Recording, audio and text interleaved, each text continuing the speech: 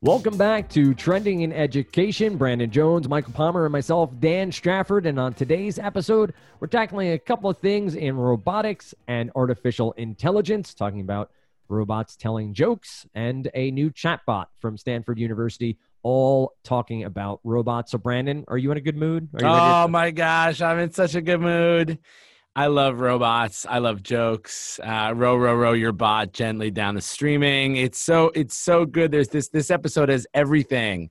I'm excited, and yes, I'm doing great. Thanks, Dan. Of course, Mike, how about yourself? We get to talk a little puns here, some dad jokes maybe in the offing.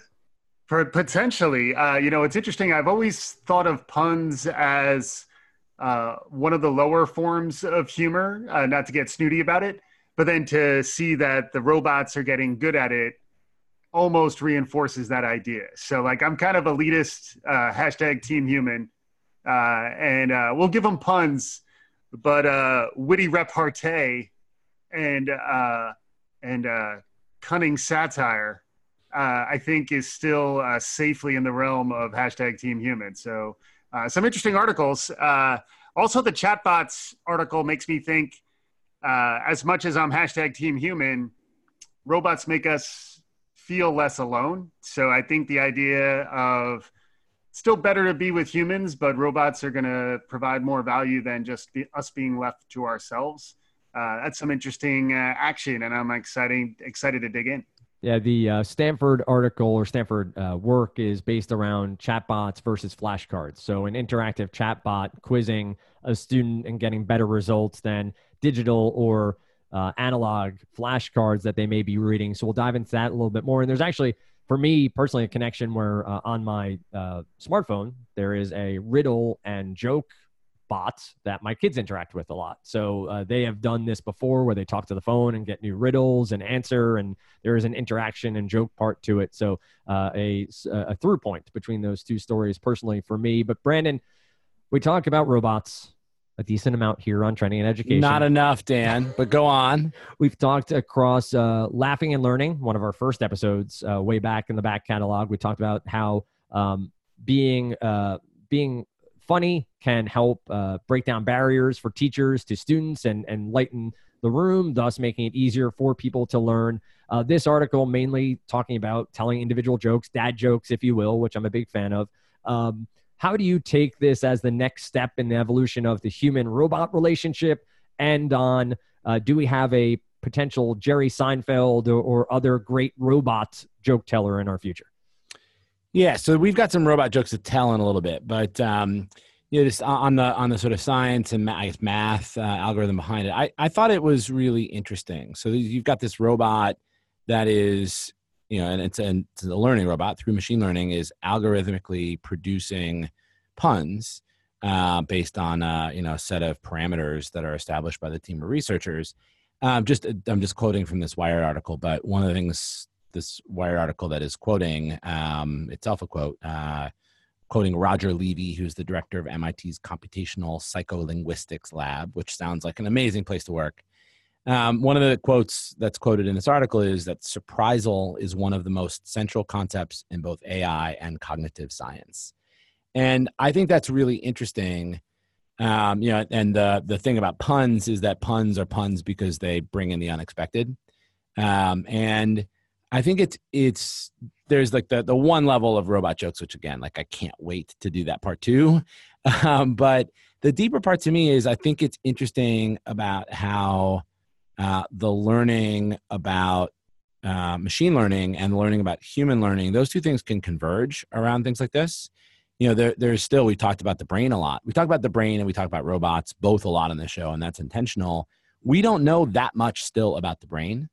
And it may be that the more that we do through machine learning and through artificial intelligence to try to create things that simulate the human condition or human experience or would pass a Turing test, the more we're going to be able to actually learn about the workings of our own minds. And so I think to me, that's the most interesting thing from this article and the most interesting thing in this space.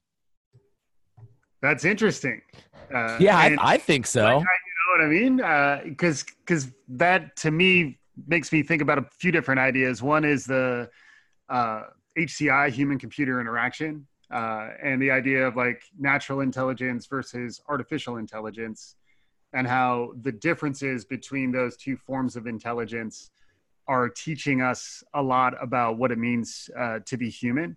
And then also, how do you design with the intent to have two components in any system? You have the human component, and then you have the artificial component. And it's interesting to me that things that we just do very intuitively as humans are extremely difficult for machines to replicate. But then once they learn something sort of knowable, they quickly surpass us. And I'm gonna simmer down for a minute because I have another human here that. Are you sure? Is that a human or is that a robot? There's only so many things that can be learned. I don't think Baby Cooing is quite there yet. But Brandon, as we talk through that point, both you and Mike were hammering home there about the learning here and how this is all working. What do you look for as sort of the future state of an article like this? It's talking about the puns. It's talking about it learning, using homophones and sort of swapping things out. Is it better jokes, or this applying to something else in the AI world and sort of the robotics world? Yeah, I mean, the researcher whose last name is spelled H-E, and I'm probably going to mispronounce it. I think that their name is first name H-E, last name H-E. Yes. So is it, I don't know if it's her or how to pronounce it. Apologies if I'm I mean, it.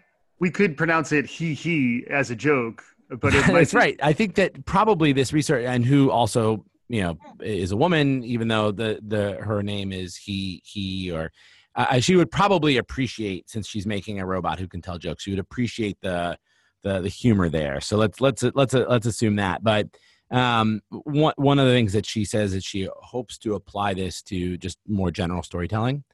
And, you know, I'm just building on what Mike was saying. The thing that robots don't do things as well as humans until they do, and then they do them better, right? At least faster. And so the idea, if you could have a, you know, algorithmically produced or simulated through AI machine learning, actual creative storytelling that would be interesting, you could produce, you know, presumably something like a near infinitude of those almost instantly, right? And so when you think about, you know, all the joy that could bring humans, I think that is really interesting to me. That, so the learning about the human mind is most interesting, and then thinking about, you know, the human computer interaction and what computer produced for human consumption content could be, and that could be in an entertainment setting, it can be in an educational setting. We're in the very early days of that still, and yet we're like a decade in. Right. And so I think that's all really interesting. The robot jokes are not funny. And so at some point, maybe give me a second to select from them the best or worst examples. The worst. Yeah. The jokes are funny, but to me that's, and I think to this researcher also, like it's not actually the point. The point is what learning about how we can produce these puns could further our learning about how to have other creative computer-generated content. Absolutely. And how many computers will it take to write Hamlet or War and Peace instead of monkeys? Now we can talk about how many robots it will take to write it. So right. Well, the thing about monkeys is you don't need infinite monkeys. You just need one monkey with infinite time, right? And so that's the thing that computers provide you is, in theory, you know, you've got they don't work infinitely fast, obviously, but as the speeds approach something that isn't infinitely fast, I think the limiting factor is who can read that to determine who can find the Hamlet from the sea of near Hamlets. You know, because you're going to need if it's a human, we got enough humans to do all that reading of all this machine produced gobbledygook, along with the occasional Hamlet. We do have, and I am a proud purveyor of dad jokes. I will admit that, full disclosure here. I'm a big dad joker. I tried to convince my daughter Nora to go into music class and say cello to everyone who played the cello, and she said, "Dad, that's terrible." And I agreed, but it's supposed to be bad. That's what I'm going for. That's why I had a kid, so I could get away with all these jokes I've been telling my whole life. I do think it's funny though that dad jokes are known to be bad, and I don't think the pun app that heh or he I guess if you're less amused, he if you find this research very funny, but it is interesting that she was aspiring to design as funny as possible and wound up with not so funny. Yeah. And I think we all know part of why the dad joke is like a broader idea is that it's pretty easy to be not that funny. It's hard to be genuinely surprising and witty and clever or conceptually rocking someone's world with the clever turn of phrase. I think that in part is tied to a shared experience of humanity that I think is going to be very difficult for the robots and AI to simulate, because the audience, unless the robot also passes for human, which is, fully completing the Turing test. So the full completion of the Turing test is when, we have a stand-up comedian who is better than our best, or someone, like we no longer need, Bill Maher or Stephen Colbert or Jimmy Kimmel, because instead it's all just programmed. But I think you still need to fool the audience into thinking there's a human on the other side. Otherwise, we tend to lose interest, because I think part of the human experience is seeking other humans who have a shared recognition of something sort of beyond what you might just get in a sort of very shallow exchange. So, and I think that's why humor frequently is about very dark things, because we need to have that shared experience of those things. And if that is simulated human, I think we'll like it. But I still think there will be a component of how real is my human interaction. It's part of why I do see people seeking out more opportunities to be physically present with others, despite the fact that it's becoming increasingly easy to be on your own, is that what it is to be human is to have like shared experiences with other humans.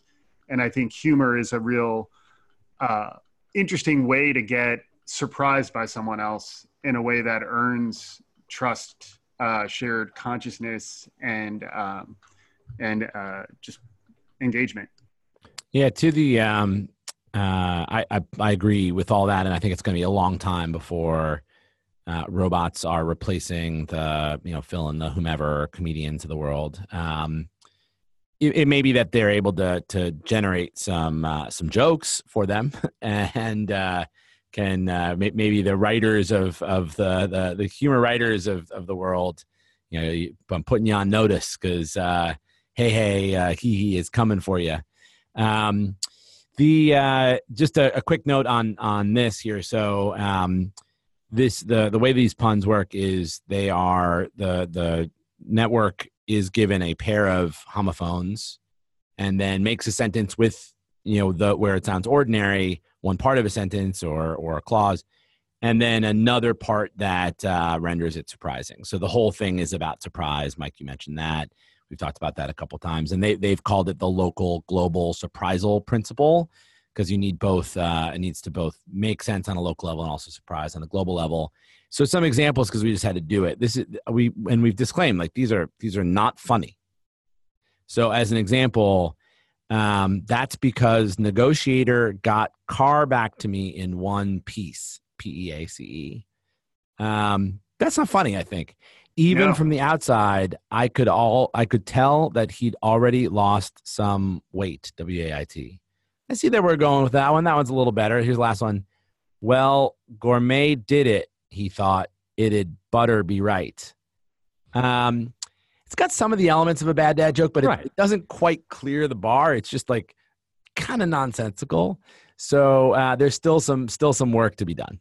Well, I mean, I don't want to leave this without discussing some of the bad jokes about robots that was also shared in full disclosure. This is from jokesforus.com. And Brandon, I ask you, why was the robot mad?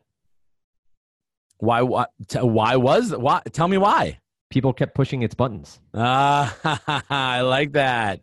That's a good one. More, Dan, more. What is a robot's favorite kind of music? Tell me. Heavy metal. Oh, yes, it sure is. Is there more, Dan? Give me at least one more. Just to be clear, these were written by humans. Right. So if you're noticing a qualitatively better level of pun quality, which is crazy because these jokes are actually better than the robot generated ones. But yeah, please continue. The robot's like too busy like beating us at Go and stuff. Like they ain't got nobody. Ain't nobody got time for this. They're almost trying to outsmart us rather than out funny us. I don't think they understand. They don't know from funny. You robots, you don't know from funny. Dan, tell me another. Does R2D2 have any brothers? I don't know, Dan. Tell me. No, only transistors. Oh, that's good. Okay, that one was pretty. There's layers to that one, right? There sure are. That one plays more in 2019 than 10 years ago. Why are robots shy? I wish I knew, and I can't wait to find out. Because they have hardware and software, but no underwear. They may want to. That's one you could send to AI for some workshopping. You're like, started this idea. Please finish it up. Yeah. Here's the last one. Why did the droid cross the road? Because it was programmed by a chicken. Yeah. Wow. That one's good. As we have a few more minutes here, do want to tie in the Stanford chatbot if we have a moment before we go and can expand on this on a future episode. But Brandon, we see this sort of pun related and trying to get into storytelling. There is a bit of storytelling in the chatbot function here for Stanford, going away from flashcards and going into a discussion, basically quizzing a student and interacting with them, having interaction points. This seems like a great step forward for someone who needs a little bit more work and maybe can't afford or find a tutor or find something online they like. Chatbot function here. Any qualms with it? Any issues with replacing a flashcard, digital or analog, with a chatbot sort of function here? No, and you said this. We I think we actually should come back to this in a full episode here, because I think there's a lot to talk about. So this is just this is from Stanford, as Dan was saying. It's a flashcard app that they were running up against with something called QuizBot. So they did a testing over with 36 students, so it's a small n. But the headline, and again, I think we get into more of the implications of this later, but the QuizBot was much more effective. And I haven't seen the math behind it, but let's call it statistically significantly so. That doesn't surprise me. It's because it's trying to simulate a human interaction where it's also not trying to pass the Turing test. So its avatar is this little penguin, at least this is described here. I think it's really interesting. And this is a learning show, a learning podcast. I think talking about what the implications are for learning and bots and learning and this kind of engagement is really interesting. I think that's a great idea. We'll hold it for maybe our next teaser. It's a teaser. You got to leave them wanting more. I got a quick one on it though too. Sure. Just like we were saying, the cyborgification will come in through our ears with our hearables. I think the AI blending with humanity, that's coming in through the chat. So the idea that you really can pass a Turing test in chat. It happens just about all the time, and it's partly because a lot of us are not trying that hard to be uniquely human when we're in chat. We're just kind of being somewhat utilitarian about it, and then we try to get clever in different ways. But I do think it's a place where increasingly AI is becoming as good or better at chat in a very sort of targeted ways, and that's why learning and recall is a really interesting concept, because I think it does come back to just not feeling like you're doing this entirely alone. I think there is a loneliness epidemic, and if you have this sense of an other on the other side, you feel like it's a social activity as opposed to just trying to muster up the motivation to learn something on your own. So let's definitely come back to it. But I got excited there. I wanted to get that in. pleased you did. I think it is a discussion for a future episode, one in the not too distant future that you should hear every Tuesday from Trending in Education. Find us on iTunes, on Stitcher, across all your favorite podcasting apps. And as always, make sure to find us on Twitter at Trending in Ed, at Trending in on Facebook, or Trending in Education YouTube page. Wherever you search for us, you will find Trending in Education. They're talking about the world of learning and the world of education. Until next time, thanks so much for listening to Trending in Education.